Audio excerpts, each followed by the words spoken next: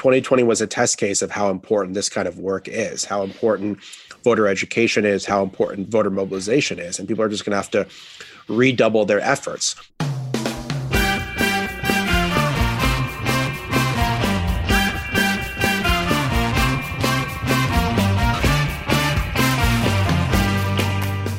Welcome to episode 87 of How We Win. All over the country, people are doing extraordinary things. We're giving you the tools that you need to make a difference right now. We don't agonize, we organize. We've won some battles, but we've still got more work to do. Our voting rights are under attack.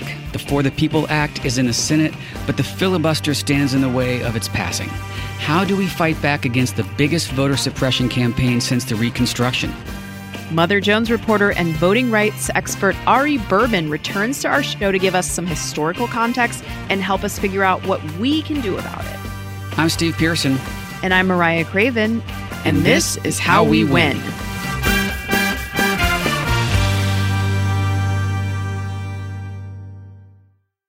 I can't wait for people to hear our conversation with our old friend of our podcast, Ari Berman.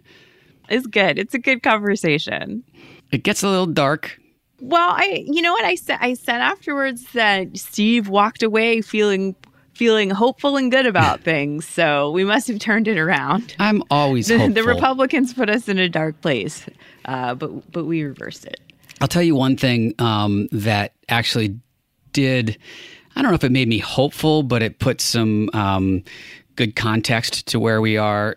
Last time we talked to him was in April of last year, and we were in a lifetime ago. Yeah, it was a lifetime ago, and we were in such a dark place. And even with all of the problems that we're having right now with our own Democratic senators that we wished were, in favor of abolishing the filibuster and helping us more and not blocking things, High Manchin, High Sinema, that's who I'm talking about specifically. And how difficult it is to get the slow, frickin' deliberative body of the Senate to take action that we need. God, I just think about the feeling we had after the election, before the Georgia special election, when we really didn't win a couple of those Senate seats that we were really hoping we were going to win. And it looked really dark. Like, it was exciting that we won the presidency, but without the Senate, what was Mitch McConnell going to do with that gavel still in his hand? And to be reminded of the dark place we were in a year plus ago, and now where we are, still fighting. It's not easy. It's a slog, but it did give me some context.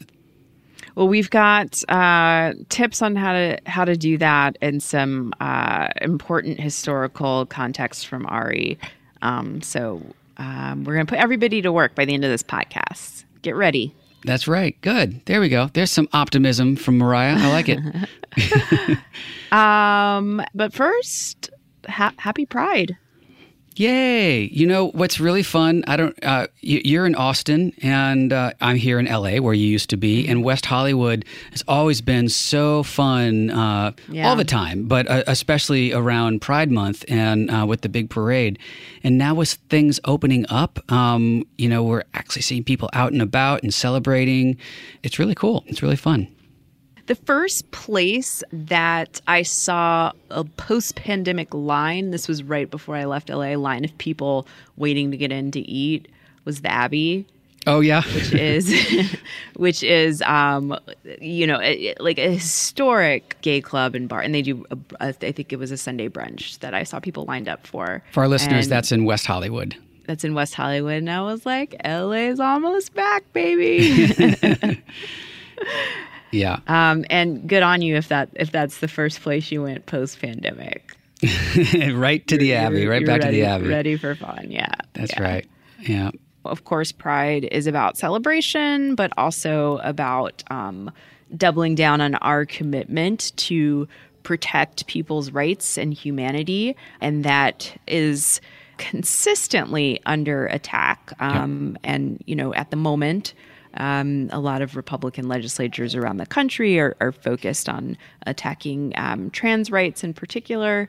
So mark this month by partying if you can, but also by committing to protecting human beings' rights. Right. Thank you for that. And we're, actually on pins and needles a little bit to see what the Supreme Court, I think this Thursday, there's another round of decisions that will be coming, and definitely some that threaten trans rights and those of the LGBTQ community. So I don't know if that'll come out on Thursday or not. We don't know what they're going to be ruling on, but it's always a surprise. Yeah, I don't envy people who are on SCOTUS watch all the time. That's seems stressful. Stressful. But I always think back to when they defended marriage equality, and that was in the middle of Pride Month, and that was just I'm getting goosebumps thinking about it. Celebratory moment. So I hope we get a repeat this month. Yes, me too. Meanwhile, back in DC, Joe Manchin. My God. Well, we're going to talk a lot about Joe Manchin. The For the People Act is hitting the Senate right now. It looks bleak, but we are going to fight for it. And this is a big bill that would protect voting rights at the federal level, and it's a counter to these state Republican officials that are trying to suppress the votes in their individual states. Right. And it was the first House bill that was passed after the midterms when we first elected a Democratic House and handed the gavel back to Nancy Pelosi. H.R. 1, just the most sweeping voting rights bill since the Voting Rights Act. And it does more than just make it a national holiday and expand voting access, but it also addresses dark money in elections and how we finance elections, which I think gets lost in a lot of what we're focused on right now because we're so focused on the attacks that these local legislatures are making on voting rights. But getting dark money out of our politics and out of our elections is so important. I mean, the ability for these organizations to set up PACs where we don't know where the money is coming from, and in some cases they literally write legislation for the elected officials and looking at Heritage Foundation. So Ari talks a little bit about that too, but that's a provision in this that I think we really need to make sure goes through regardless of what happens. We need to address the dark money in our politics. Definitely. One thing that I'm super optimistic about is Stacey Abrams and her organization Fair Fight, which helped turn out so many voters in Georgia just last year. They just launched a program called Hot Call Summer, and they're going to be mobilizing young people around taking action this month to let their senators know that they want the For the People Act passed.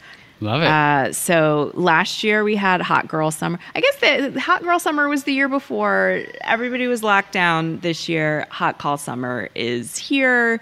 So we're going to share with you in a few minutes how you can get in on the action. Love it. My daughter is excited about Hot Girl Summer. So when I tell her that she has an opportunity to make calls, she's going to be even more excited about that.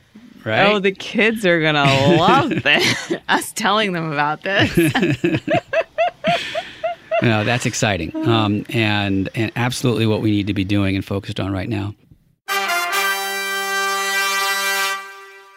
That sound means it's time for our Hero of the Week. I got a very nice note from a friend who said, Hero of the Week is a great segment, but it needs its own music. So now we're being liberal with some music. I love it. So this week's Hero of the Week, last week we were in Texas talking about the legislators that walked out of session to prevent the terrible GOP-led voter suppression bill. This week, we are back in Texas again. And look, we need a lot of heroes here. You have a lot of heroes in Texas. I love it. And everyone knows about this already. Everyone knows about this person. She went viral for good reason. So it almost feels like old news because this is almost a week old, but because my own daughter, point of privilege, is graduating on Monday, has her high school graduation.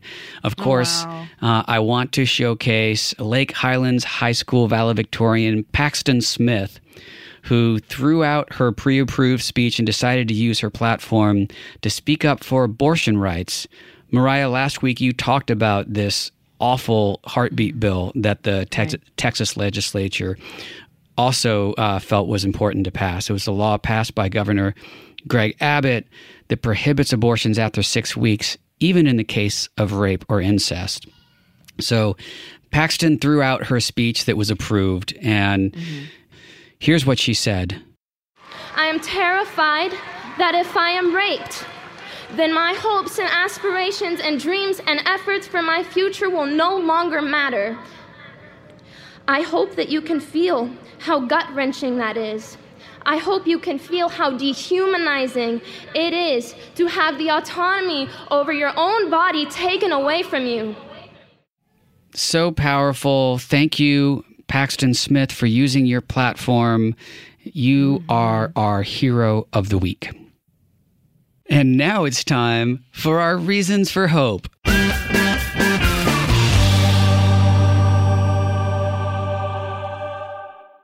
Really heavy-handed with the musical interludes this episode. I like it. What's your reason for hope, Mariah?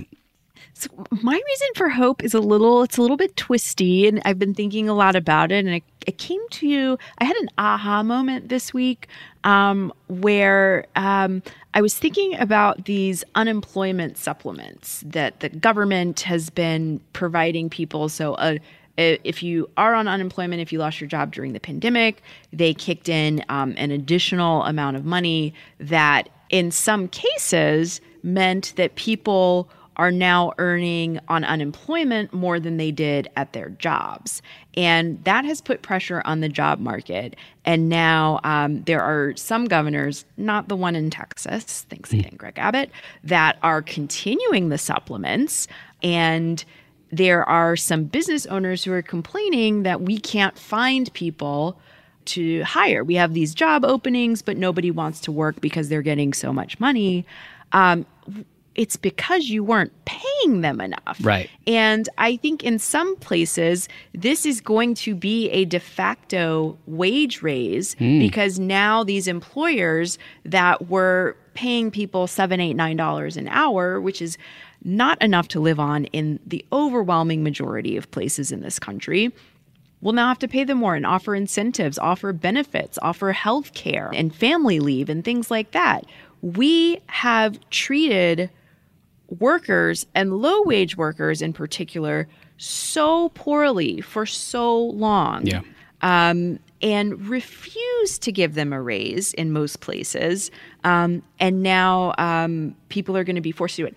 And I know that the pushback against that is that increased cost gets passed along to the consumer. And I want us as consumers to really take a hard look at that and ask why. And it might be that way for small businesses in some cases, but a lot of the companies that are hiring these low-wage workers are huge companies. And I want us to look at what their CEOs and C-suite executives are getting paid. That's what I was just thinking. Stockholders are getting paid. Right. I want us to look at, when we're frustrated about prices increasing at Walmart, let's look at the highest paid execs at Walmart, and let's look at the number of people who work at Walmart who are on food stamps and ask ourselves who we're frustrated with and what we're willing to put up with. So my hope is that as the job market becomes a job seekers market, that people get fair wages and good benefits and better lives because of this. Yeah. An article just dropped in the New York Times that wealthiest executives paid little to nothing in federal income taxes. Check out the ProPublica reporting on that. All these tax records were unearthed, and it is just the 25 richest people in this country paid virtually no taxes. And that I've been self-employed for a minute, and I pay a lot in taxes, and it hurts every year, and that really stings. Yep. And we're always pitted against each other. We're always angry at the wrong people. And frankly, I would pay more for French fries if it meant that somebody had making the fries was getting a livable wage. Yeah. I love that. It's a really great framing and really interesting to think of, the unemployment supplements pushing wages up as a de facto minimum wage increase. So that is very hopeful. Thank you for sharing your perspective. Tell me about your reason for hope this week. Well, my reason for hope, we've talked a lot about some bad governors. Vermont Governor Phil Scott, a Republican, signed legislation on Monday that allows mail-in voting for all future general elections, making permanent a pandemic-era rule designed to increase voter participation amid the public health crisis.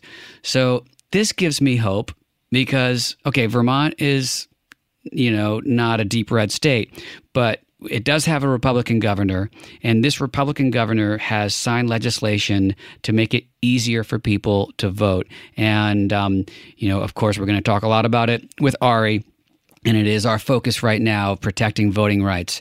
But it is refreshing news to actually have a Republican who is signing a bill to expand access to the vote as opposed to suppress access to the ballot. All right. Good job, Vermont and Governor Scott.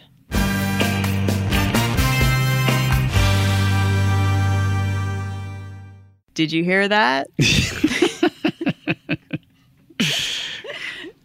That can only mean one thing, Mariah. It's time for our to-do list.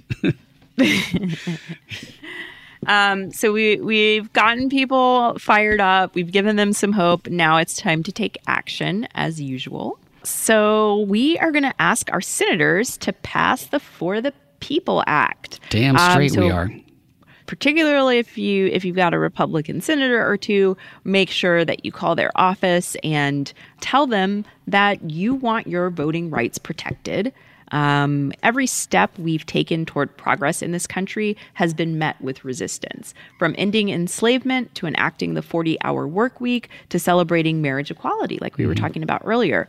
But we've proven every time that people of good conscience will rise against any challenge to claim our freedom as our own. Now we're at another turning point for our nation. This is where we decide if we're going to move forward together to protect our freedom to vote and ensure that we all have a say in the key decisions that impact us, or whether we're going to allow a minority of politicians to take away our rights. I say no, and I think you do too. So just as we turned out in record numbers in the midst of a pandemic, let's come together now and demand that our leaders exercise their majority, eliminate the filibuster, and pass the For the People Act so that we can make the promise of democracy real for us all. I know that this might not be the day that you want to pick up the phone and call the Senate, but today is that day. We need you to do that today. Absolutely. It's time to call. And in the meantime, let's get some more context and knowledge around the For the People Act and what's going on with voting rights with our friend Ari Berman.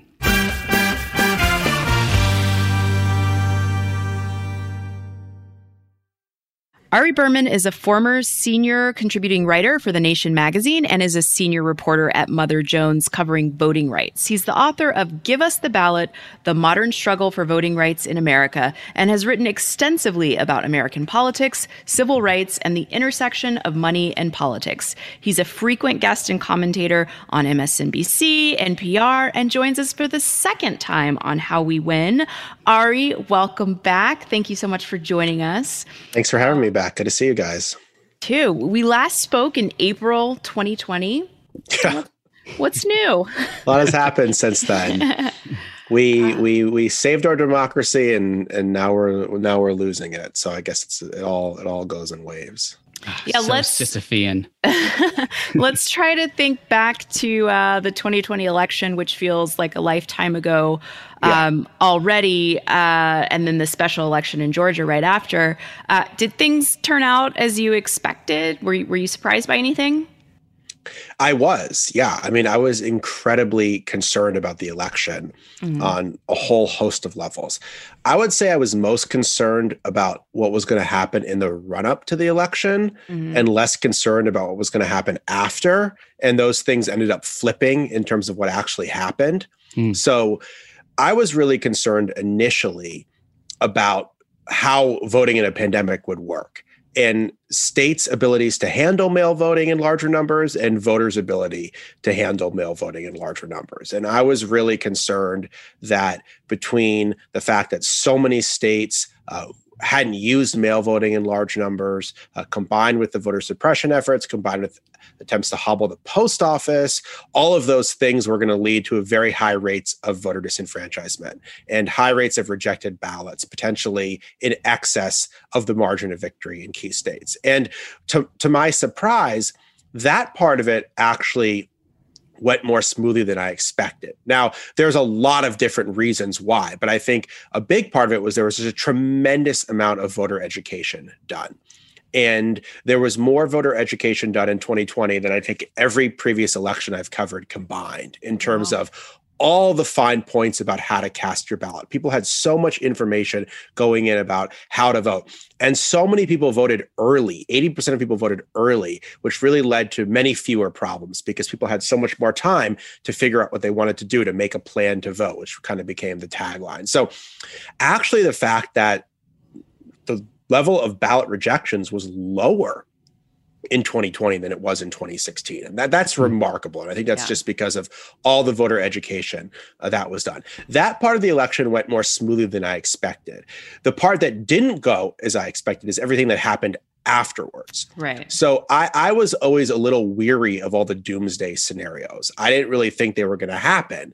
And honestly, for about 2 weeks, it looked like they weren't going to happen. I mean, Joe Biden was declared president, I think, on that Saturday. So like 4 days after the election, there was that, there was that period of instability and there was Trump lying about vote dumps, stuff like that. But I thought that stuff was going to settle down pretty quickly.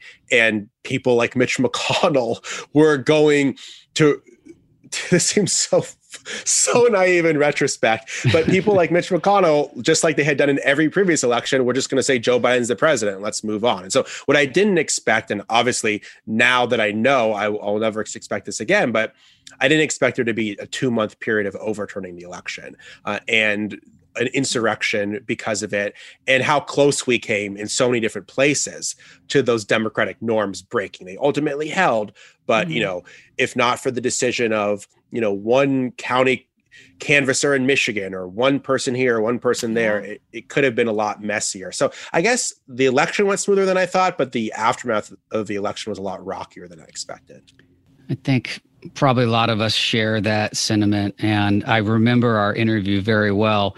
First of all, because it was one of the early ones in the pandemic that we were doing remote, and it was just kind of weird to be, recording an interview in the pandemic with all the uncertainty. But it was a great rallying cry for our volunteers about how hard they had to work for that voter education piece and to help the campaigns. So that we could make sure that the voters were able to overcome all the obstacles. And now we're in a similar boat where we have a rallying cry because there's even more obstacles to overcome. I mean, you've been talking a lot about the big lie, Trump's false claim that he actually won the election. And we just talked about the run up to that and how it's being weaponized by these GOP-led legislatures all across the country now. How much damage has been done to our democracy, and how do we counter that lie? Well, a tremendous amount of damage has been done to our democracy. First off, millions of people believe things that aren't true. Yeah. And so that's the first damage that has been done. Secondly, once you start to normalize things like overturning the elections, it's very hard to roll that kind of thing back. Like now there is a template for how to do this kind of thing. It doesn't mean that it's a respectable template, because it's not, but it exists out there in terms of the steps one would take to overturn an election. And again, that is really chilling. And then, I mean, the laws themselves do a tremendous amount of damage. First off, just the fact that it's happening does a lot of damage. I mean, all the other things that these legislatures could be doing, and this is what they're spending their time on. Right. But I mean, obviously, in a lot of concrete ways, it's becoming harder to vote. And so people are going to have to adjust to that reality in the same way that people had to adjust in 2020 to things being different. Now the voting methods they used in 2020 are going to look different. Now there's going to be fewer drop boxes in places like Georgia. Their election officials aren't going to be able to send out absentee ballot request forms. It might be harder to collect ballots. It might be harder to register voters. There might be less time for early voting. It might be easier to throw out ballots. After the election, there might be more opportunity for partisan officials to try to overturn the election results. I mean, so people are just going to have to adapt, which doesn't mean that it's impossible, because in no state did they just prevent people from voting, right? I mean, basically what they've done is they've tinkered with a lot of different things. And I think this is what's different about this legislation than, for example, legislation that I've covered in years past. In years past, usually you would have like one major law, like a voter ID law, right? But now there's like 18 provisions. So you have to kind of like look through all of them and say, okay, what's going to be the most harmful? What's going to have the biggest impact? And then it just makes it more difficult to organize. So I just think that the voter education that was done in 2020 is going to be even more important in 2022 and 2024, because the laws themselves have become more restrictive, meaning that people will need even more guidance about how to vote, because the methods they used in 2020 might have been curtailed or eliminated. I think that's a really important point, and it echoes what Steve was saying, that this is an opportunity for our volunteers and the campaigns that we support to really get out there and talk to voters about the changes that are coming. One of the things that will help people understand what's going on and the context of what's happening is an article that you had in Mother Jones last week that really drives home the parallels between the attack on voting rights in the South during Reconstruction and what the GOP is doing now. We're going to encourage people to read the article, but can you give us a little bit of historical context right now? Or just read the article out loud too. That's yeah. It's only 5,000 words. So, I think if you go to the website, you can't listen. When you click on those things and it always says like how much time it takes to listen, you're like, oh, now I know how long. So I think mine's like probably like 37 minutes or something. You could probably read it a lot quicker than you could listen to it. But I know these days everyone wants everything in audio form. Basically, the piece is looking at the parallels between the end of Reconstruction and today, and basically saying that history is repeating itself in very uncomfortable and eerie ways, and both in terms of specifics of laws being passed, but also in terms of big picture historical trends. And the big picture historical trend is that during Reconstruction, you had turnout of Black voters for the first time. Blacks were enfranchised. They won offices. Yep. The South had a multiracial government for the first time. And then there was a vicious white backlash. And the form of the vicious white backlash, first it took what I think of as extra legal means. Violence, fraud, intimidation, things that were technically illegal, but the federal government or the state governments turned a blind eye to it. And that reduced Black voting in large numbers. But the real disenfranchisement, the total disenfranchisement, came through legal means, when states like Mississippi changed their constitution to pass poll taxes and literacy tests and property requirements and things like that. And that's when Black voting completely collapsed. And that's when we got a one-party rule in the South with Jim Crow for nearly a century. And what I'm saying is the broad arc of history is repeating today, in the sense that you had high turnout in 2020, turnout that was elevated among new demographic groups, communities of color. That was followed by attempts to try to overturn the election through extra legal means, not just going through the courts, but of course, trying to throw out votes and ultimately culminating in an insurrection. Then that was followed by quote unquote legal attempts to try to get an electoral advantage. And that's where all these state legislative sessions come in. So it's not to say that the laws passed now are as bad as literacy tests or poll taxes, but it's a similar animating principle, which is that you failed to overturn the election, you failed to win the election, you failed to disenfranchise new groups. So now you're trying to go through the political process to change things. It's a lot easier to try to fix an election before anyone has voted than to try to overturn it after the fact. And that's the lesson they learned from 2020. And then there's just a lot of similarities in terms of, back during Jim Crow, everyone has this idea that they just flat out wrote in the laws Black people couldn't vote. They never did that. They said that. They said that over and over. The laws themselves never said that. The laws themselves were technically race neutral. And when they talked about them, they said that this was going to protect the purity of the ballot box. This was going to promote election integrity. And so a lot of the arguments that are being made today have echoes in things that happened back then. And in some cases, they're just one-to-one comparisons. Like in the Texas law, they said in the bill that it was meant to protect the purity of the ballot box. And that was the language that was used when Congress repealed the Reconstruction laws in 1893. So, it was like almost a perfect copy of it. So there's a lot of similarities. And I think people sometimes think, it's not as bad as then. So obviously the situations can't be similar. And my point is they're eerily similar considering how little you would like society to be compared to back then right now. Yeah. A lot of important parallels. There's even a Senator Manchin character back then that's a good parallel to what's going on today. Not to endlessly dunk on Manchin, but the For the People Act is now in markup in the Senate. And Senator Manchin has recently stated that he does not support the bill as is. And both Manchin and Senator Sinema have said they don't support filibuster reform. I suspect there's a few other Democrats that don't either, that are, gleefully hiding behind Manchin and Sinema's profile there. But certainly we would have to repeal or reform the filibuster to pass the For the People Act. Can you talk about the For the People Act and describe what in your mind are the most important provisions? It's looking increasingly like we're not going to be able, I'm not giving up. It's just a markup right now. So we're going to still fight for it as is. But it looks like we may be able to take some piecemeal. What's your perspective on that?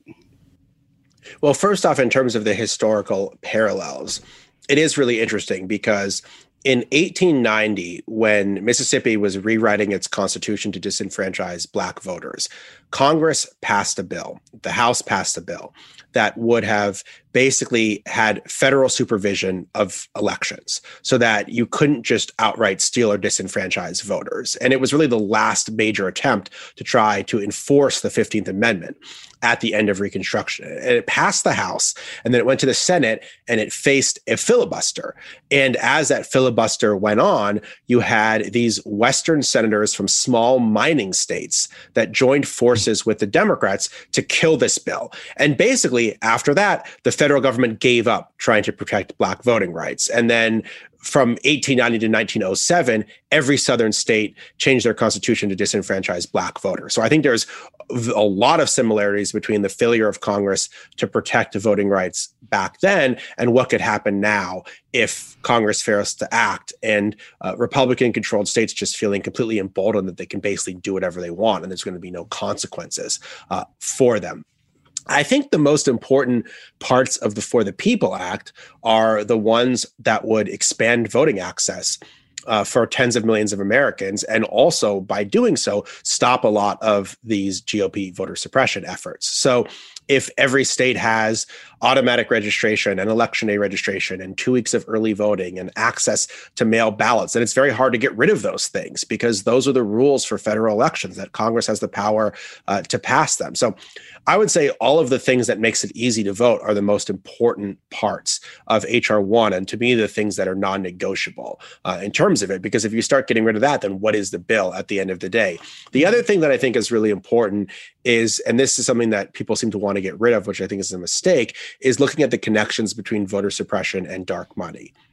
Because we published this big story in Mother Jones a few weeks ago about how Heritage Action, the sister organization of the Heritage Foundation, claimed credit in this leaked video to top donors about how they wrote all these state level voter suppression bills. So that's a dark money group that doesn't have to disclose its donors, that's leading the campaign to pass voter suppression laws. And the fact that we don't know who's funding them, we don't know a lot of their operations, and they're leading the campaign to make it more difficult to vote, I think shows the connection between dark money and voter suppression. So it's not like they just put this stuff in there without thinking about it. And I think that's where, people are trying to split it up, but the people that are trying to split it up haven't thought about the bill nearly as much as the people that have sponsored the bill and wrote the bill. And a lot of care has gone into this. And I think one of the misnomers about the For the People Act is that it really just draws on what the states have already done successfully.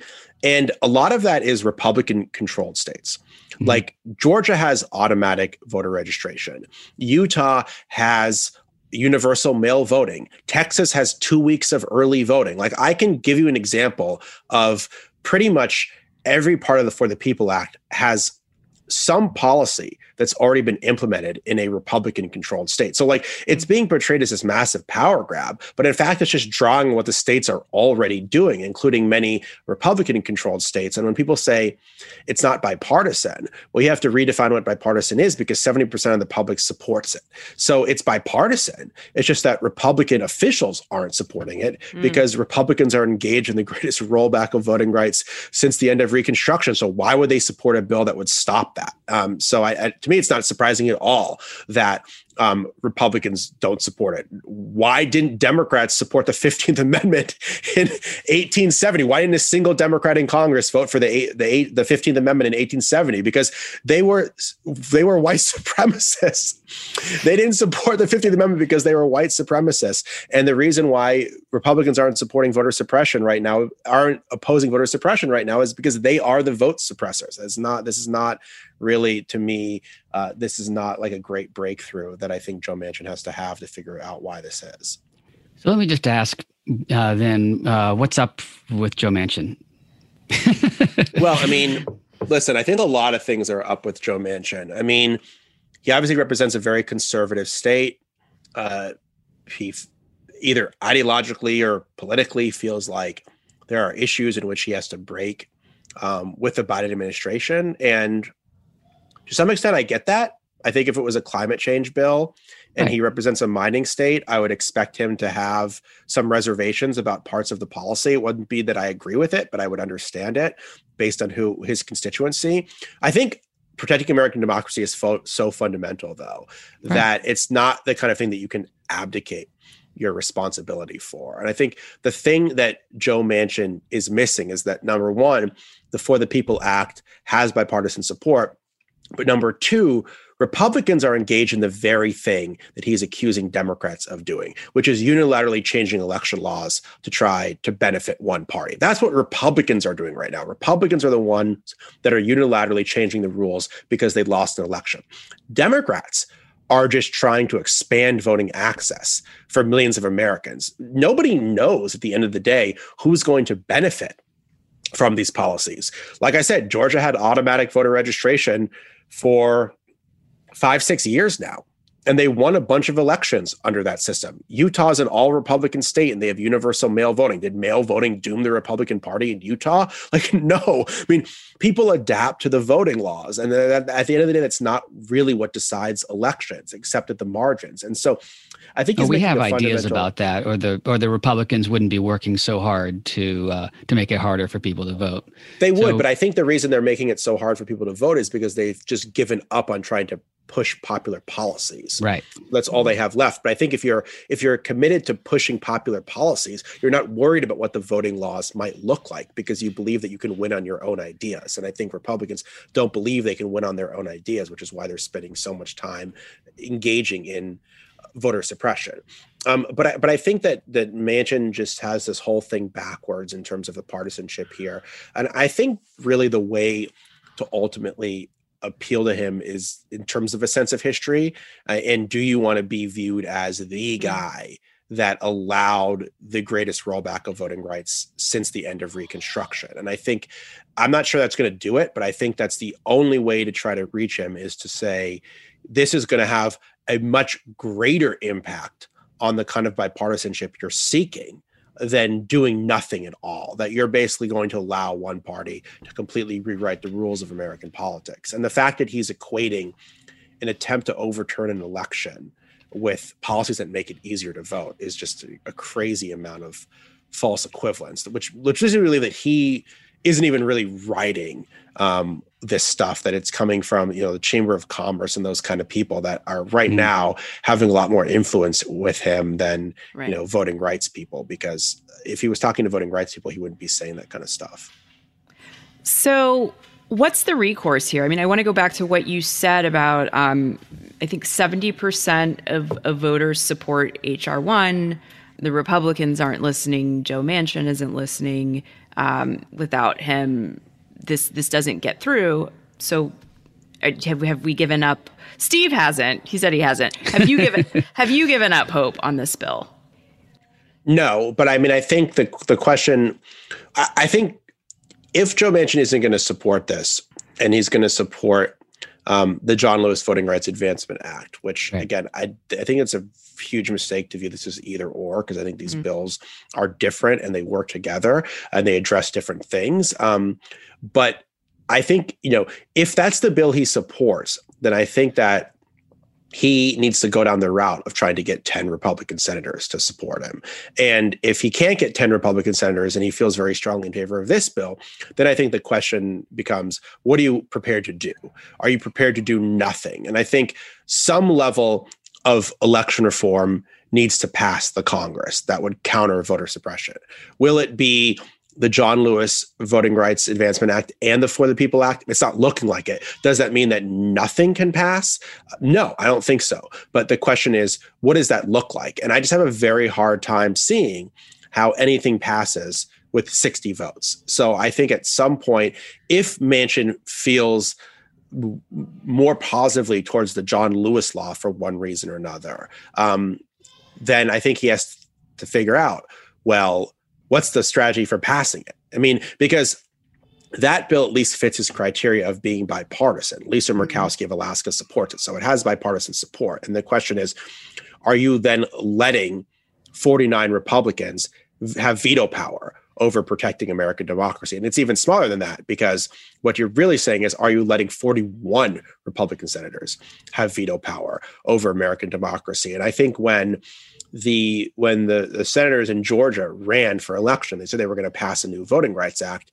They didn't have an asterisk under it saying, only if Mitch McConnell lets us. And I think that's why they're so passionate about trying to get this done, because they know, number one, it needs to happen. But number two, they made a promise to voters that they were going to get this done.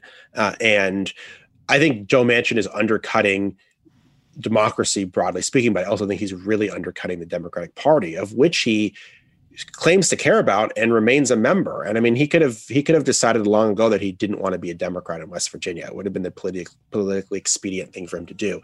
He stayed in the party, so clearly he feels some affinity for the party. So why is he taking steps that are going to undermine the ability of the Democratic Party to have a majority in future elections? So, like Mariah said, we're not done fighting. It's just in markup right now, and we have a lot of work to do. There's a lot of people, organizations that are staging actions to put pressure on senators to get this through. So we're not done fighting. But let's just talk briefly about a plan B. If we're not able to get rid of the filibuster or reform the filibuster and pass either of these important laws, how do we fight what's going on in these state houses? What's the role of volunteers and activists to push back against the laws that are being passed right now? Well, I think it's just the on-the-ground organizing that worked so well in 2020. I mean, 2020 was a test case of how important this kind of work is, how important voter education is, how important voter mobilization is. And people are just going to have to redouble their efforts according to the law. I mean, the good news is, in Georgia, they failed to pass some of the most sweeping voting restrictions.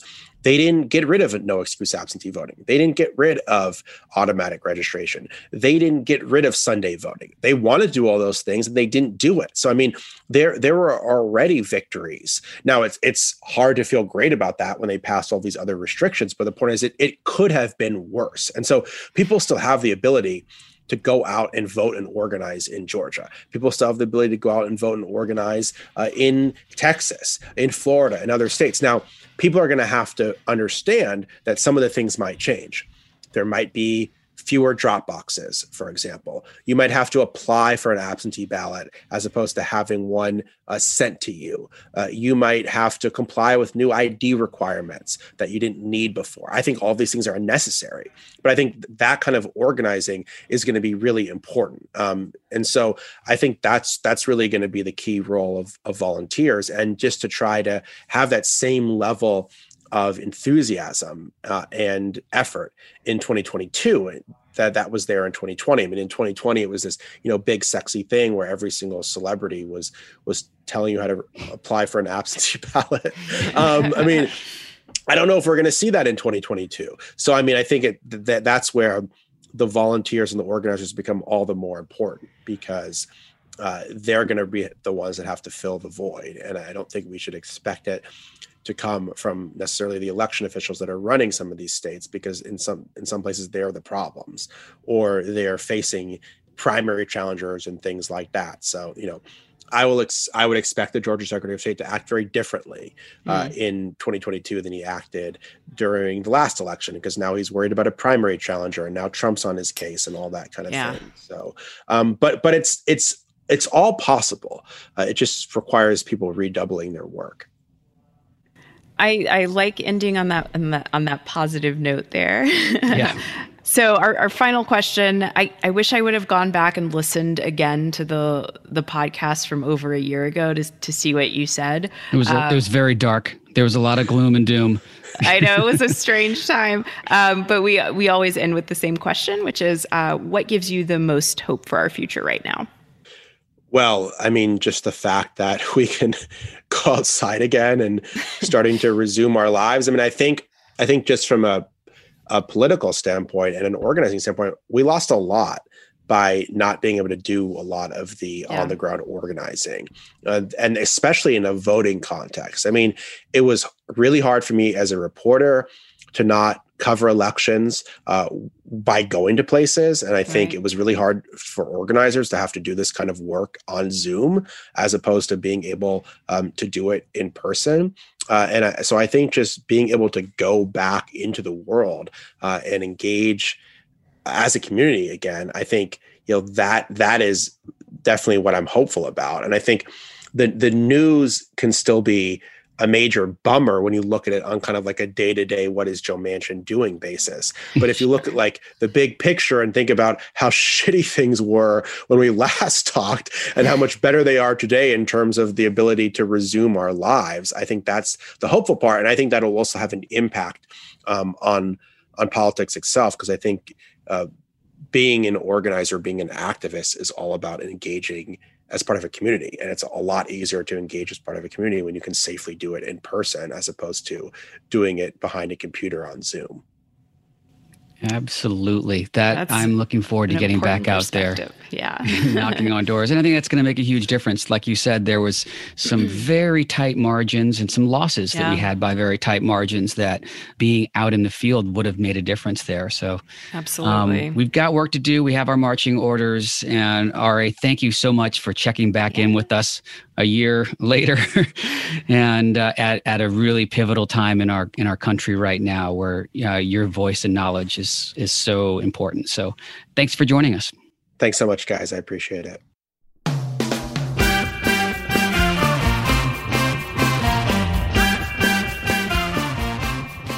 Thank you for joining us today. This is how we win. We win when we all get involved and stay engaged.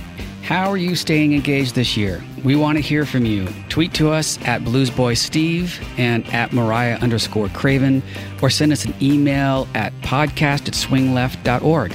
Make sure you subscribe, rate, and review on Apple or wherever you get your pods, and let everyone know you're listening. Share our show on social media, check out our page at swingleft.org/podcast, and of course, sign up to volunteer. We really appreciate you being here with us. We're going to be talking all about Virginia next week, so we'll see you back next Wednesday. See ya.